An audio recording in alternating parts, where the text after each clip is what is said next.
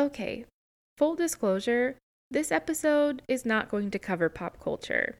This is going to be one of several, probably, episodes that cover a quote unquote adulting concept, which I don't really care for that term. It's just more of a quote, making up for things that the educational system failed to teach me, end quote, episode. And today, it's about how to buy a house. Because, like, how the fuck do you buy a house?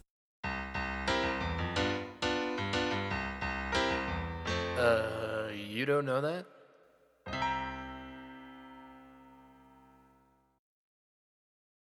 So, for context, in case there happens to actually be somebody listening to this podcast that doesn't know me personally, which, again, I'm convinced that it's just my mom, but just in case, I recently moved from California, a universally super fucking expensive state, to a different state that is less expensive.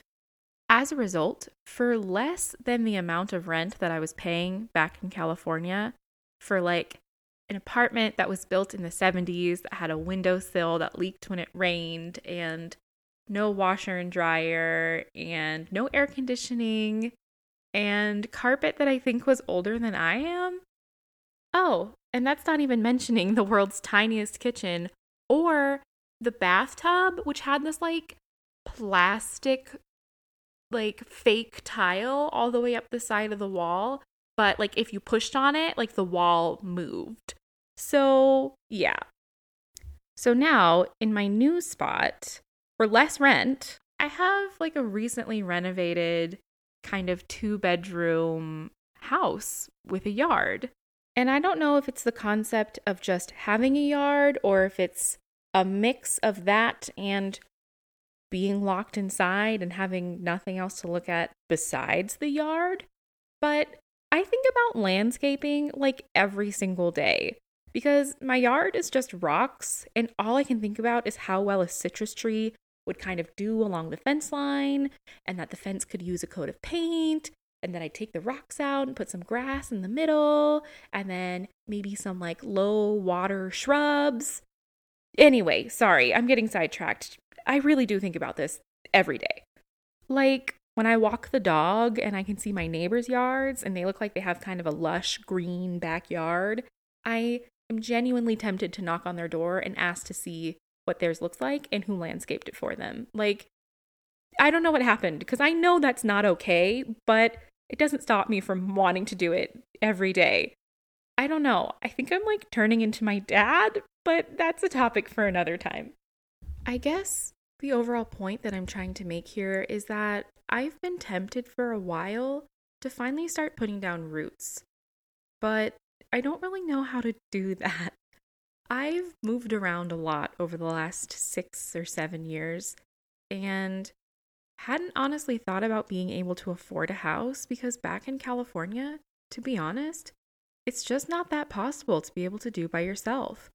But it is possible out here. And on the news, they talk about the interest rates being low, which I think is a good thing. So I figured, why not learn about it? Because if it's a possibility, it's kind of a big choice, and I should be as educated as possible. And I also don't think that people are taught this very often in life. So why not help some other people out along the way? Although, full disclaimer, you should probably also get the help of a professional. But hey, at least I'll help you know the basics, right? So here's what I know. I know that you need a down payment, but I'm not quite sure how you figure out how much that needs to be or how you figure out how much house you can afford, right? Like, I have no idea how that happens. And then I know that most people obviously don't have the cash to pay for an entire house immediately. So I'm guessing you get a loan from the bank. There's also a mortgage, which I think is just the name for the loan that you get from the bank. But to be honest, I'm not 100% sure on that. And then people always mention being an escrow. So my guess is that escrow is that period between like when you make the offer and when they accept the offer. So you're kind of in limbo and then maybe they just call it escrow. Maybe. That's my guess. But I'll be right back. Let me research it and then we'll talk about it. Ashley's out researching things and she'll be back in 1, 2, 3, 4. And I'm back. And to whoever is actually listening to this, I'm not going to lie to you. It's been like a week and a half since the first part of this episode was recorded because the research for this took quite a long time. Turns out it's actually super complicated to buy a house, which only reiterates my question from earlier, which was, why isn't this taught in schools? Because honestly, even after a week and a half, I'm not sure if I 100% get it, but we're going to try. So here we go. By and large, almost every source I read had the same advice for what you should do first when you're considering purchasing a home. Essentially, you need to sort out your finances, which is no big surprise, but what that means is you need to figure out what your income is, what your down payment is going to be, which apparently is usually about 20% of the overall price of the home. But if you're a first-time home buyer, you can get some like sweet-ass discounts, which is good to know. And even if you've owned like a home maybe with a spouse, if you're like buying one for the first time like on your own, like if you got divorced, I guess, you can be considered a first-time home buyer. Or on the happier flip side of that, if you owned a home by yourself and you're now married and you're buying your first house as a married couple, you can be considered a first-time home buyer for that too. So that's cool. However, if you're worried that you don't fit into that niche of first-time home buyer, you can pay less than 20% of your down payment, but you'll just have some additional costs with mortgage insurance. Yeah, mortgage insurance, which will just make your monthly mortgage payment a little bit higher. But, you don't want to completely drain your savings when you buy a home, so sometimes the cost might be worth it. So that's something to kind of consider based on your specific situation, and maybe talk to somebody that's more of an expert than me, which is probably literally anybody else. The other thing that you need to figure out with your finances is determining how much you are willing to invest in your property. So you can buy a house for a little bit more and have it be, I guess, what's known as turnkey ready, which is like you turn the key in the door, you bought it, and it's like ready to go. Or you can buy a fixer-upper and unleash your inner Chip and Joanna Gaines and fix it up, but that will require, some additional money up front. So when you're looking at the house, you kind of have to decide, can I live with this ugly flooring for a little bit, or do I want to fix it up front? Because that's one of the costs that can come, pretty quickly after you buy the house. Some of the other additional costs that come in are your like closing costs, which I guess can be pretty expensive. And of course, obviously the down payment. So that's kind of some of the financial things you need to consider before you're buying a house. And then the second kind of financial question is, are you ready to buy a house? Because with all of these fees that come with the moving process, moving is actually pretty expensive. So you want to be sure that you're going to settle into this place for at least 2 to 3 or ideally 5 years so that your house can gain some equity before you're ready to turn around and sell it and use that to move into your next place. So if you're listening to this and you're thinking, yeah, Ashley, like I have a decent nest egg going. I know what kind of house I'm looking for. I know what renovations I'm willing to do, and I know what area I want to settle in. Get on with it. What's next? Well, I would say, according to what I've been reading, your next step would be to get pre-approved for a mortgage. So you can get pre-approval from a lender for a home loan, and your lender doesn't necessarily have to be who you bank with normally. There are some benefits to certain lenders, and that gets really complicated, and I would recommend looking into your own specific situation. But essentially, the lender is who lends you your mortgage. And before they decide how much they're willing to lend you, they'll look at your debt to income ratio and ask you a bunch of questions and eventually offer you a certain amount. If you're lucky, that amount is pretty close to the approximation you already determined of about how much home you can afford. Sometimes they may offer you more than you were thinking about affording, and while that could be great, it's still a good thing to keep in mind what your monthly mortgage payments will be, and just because you can have a bigger loan doesn't always necessarily mean that you should have a bigger loan. You know what I mean? And if you're unlucky and you're in the opposite boat where they're offering you less than what you were hoping for, that could be due to a bunch of different things like your credit score, or maybe you have some additional debts and they won't go outside of, your debt to income ratio. And that might mean that you have to shop around with a couple of different lenders or, change your budget. But essentially, the loan that they give you is the mortgage. So the mortgage is just an agreement between you and the lender that gives the lender the right to take your property if you basically fail to pay them back. So that's why it's always best to determine what your monthly mortgage payment will be and make sure that you have a savings account so that you never fail to pay your mortgage, because that's when they can take it back from you and the home goes into what's known as foreclosure. So don't do that. Also, while I'm still on the train of thought of pre-approval, I do want to specifically clarify that pre-approval and pre-qualification for a loan are apparently two very different things. Essentially, pre-qualification is like a super simple process where they can give you a ballpark figure of what you can afford to borrow, but there's no actual promise that they'll let you borrow that much. So if you have no idea how to figure out what your general budget is, pre-qualification could be a quick way to kind of get you in that ballpark. But pre-approval is much more of a pain in the ass because you have to do a shit ton of paperwork, but it's an actual guarantee that you're creditworthy and can buy that home, which will help you put your offer in quickly if you find a property you truly love before somebody else can snag it from you, okay? And speaking of that property that you truly love, that's called a segue, you guys. I fucking nailed that one. Except not anymore because I'm talking about it, but I'm gonna still count it as a win. Anyway, the next thing to do to help you find that property that you love is to find a real estate agent. Essentially, they're your home buying guide, your mentor, your own personal Rafiki, here to guide you through the jungle that is home buying. Specifically, you want to look for a buyer's agent. They know way more of the nuances of home buying, and they'll guide you through that, and they'll help you negotiate a good deal, and they'll help you find the right house.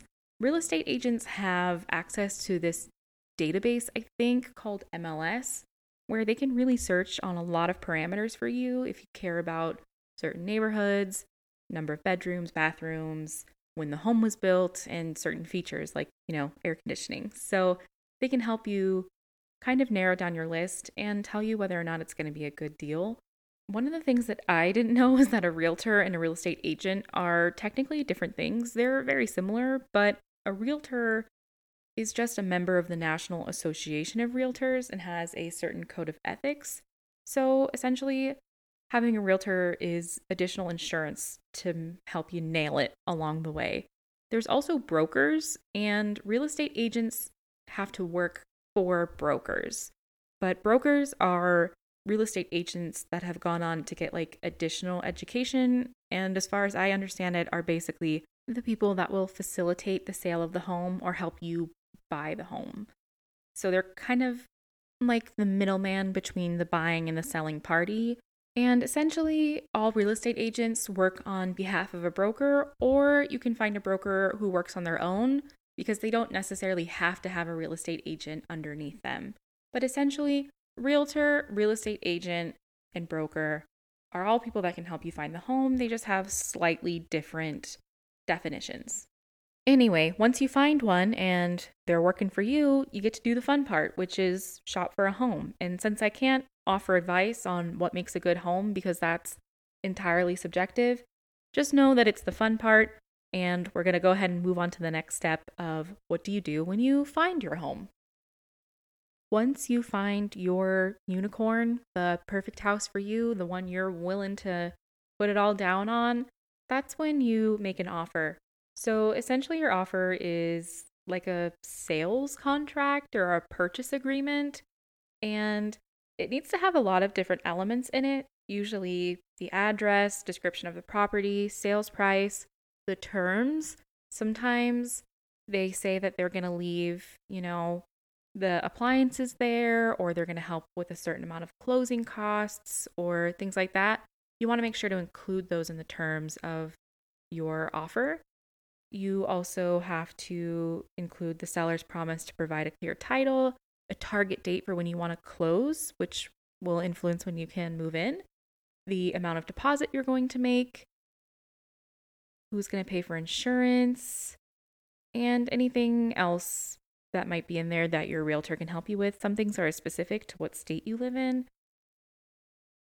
especially certain provisions about inspections of the property before you buy it, and also a time limit of when the offer will expire. So it's quite a complex document, and that's why you definitely want to have a real estate agent there to help you with it.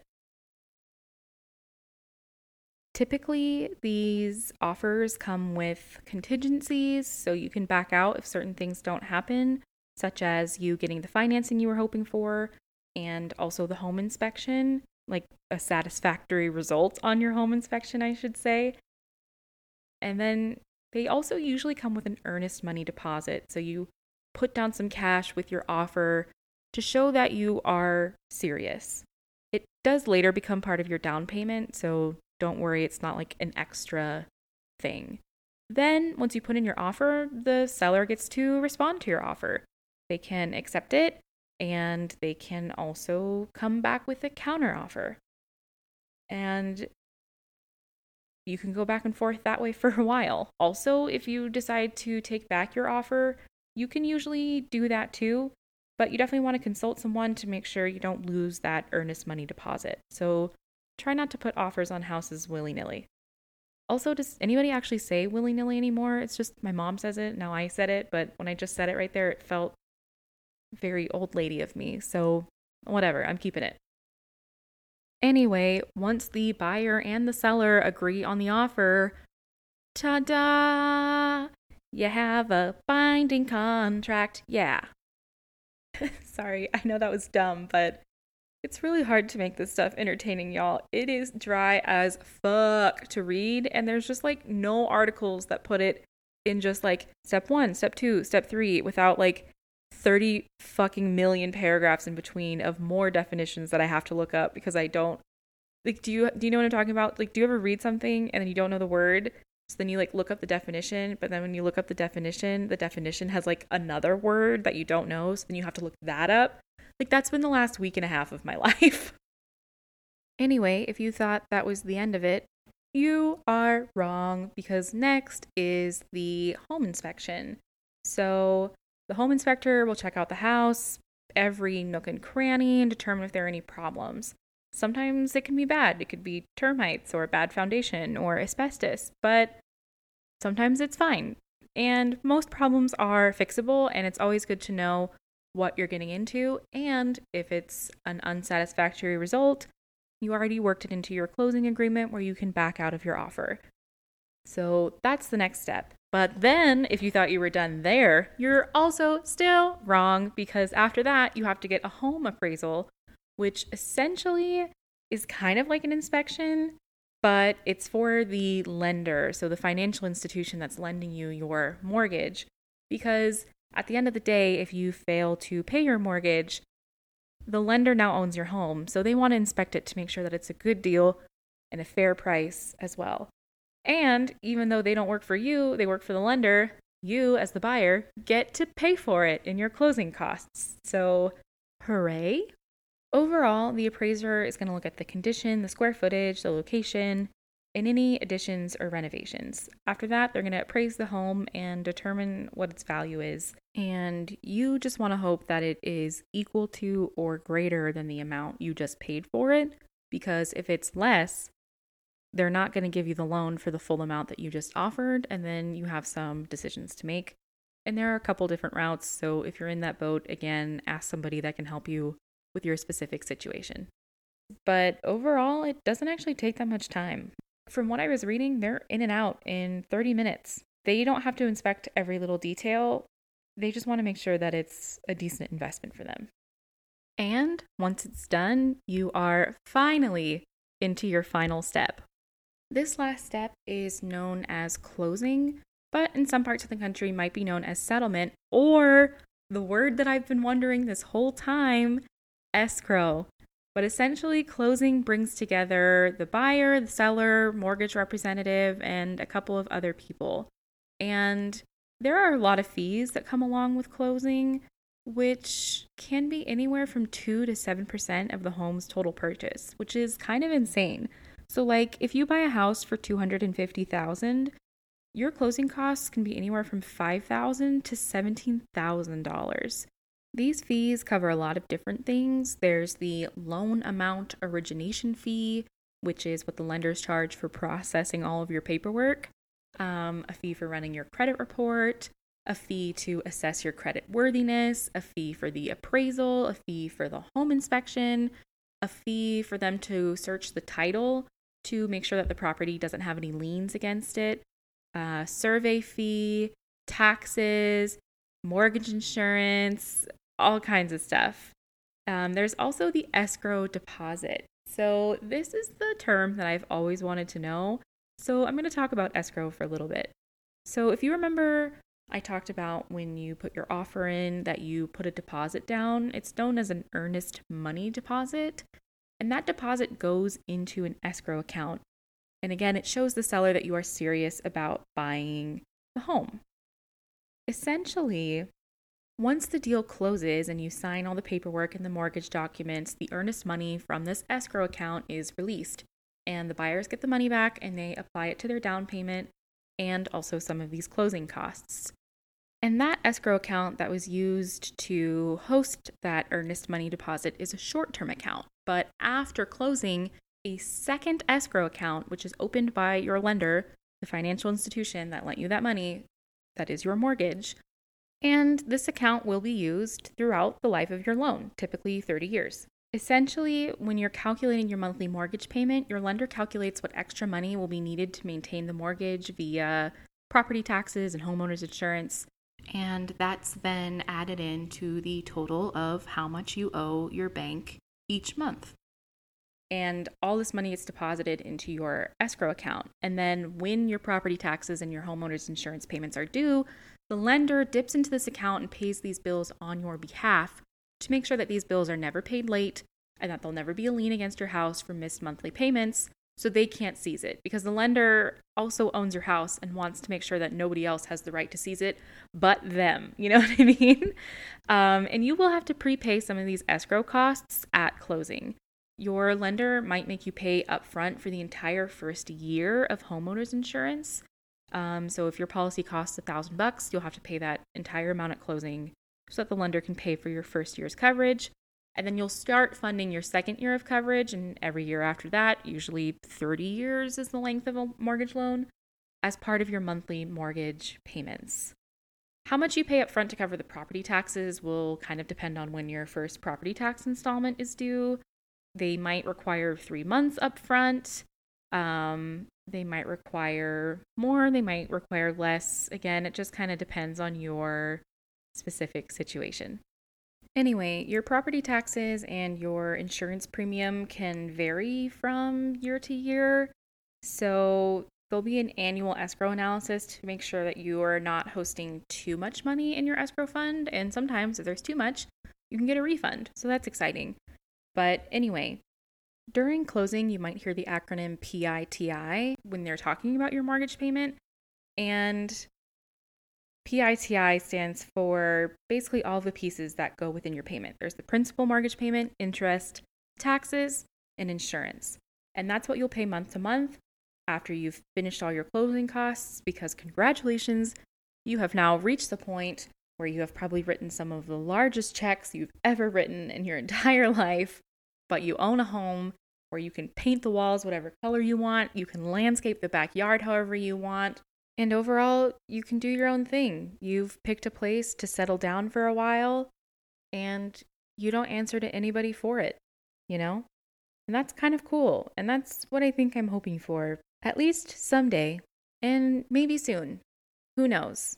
But at least I understand it a lot more now. And for that, I'm grateful because this is a large step in your life. And you should understand what you're doing while you do it. But for now, good Lord, that research was exhausting. And I'm sure I missed stuff. And I hope that I'm not that far off, but it is entirely possible that I am still slightly far off because my baseline was like negative understanding.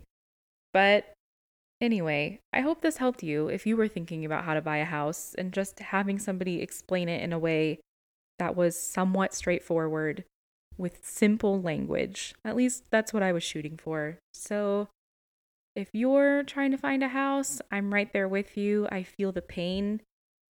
And best of luck to both of us. And I'll see you all next time. For now, that's the end of episode 3. If you enjoyed this episode and are looking forward to more, please consider subscribing and leaving a review. If you would like to follow us on social media for updates and photos, you can follow us at You Don't Know Pod, that's You Don't Know POD, on Instagram and Twitter. If you have a recommendation for something for me to research for you, or a story about you not knowing something until way later in life than you should have, there's no judgment here, and you can email me at youdon'tknowthat, thepodcast, @gmail.com. Thanks for listening. See you next time.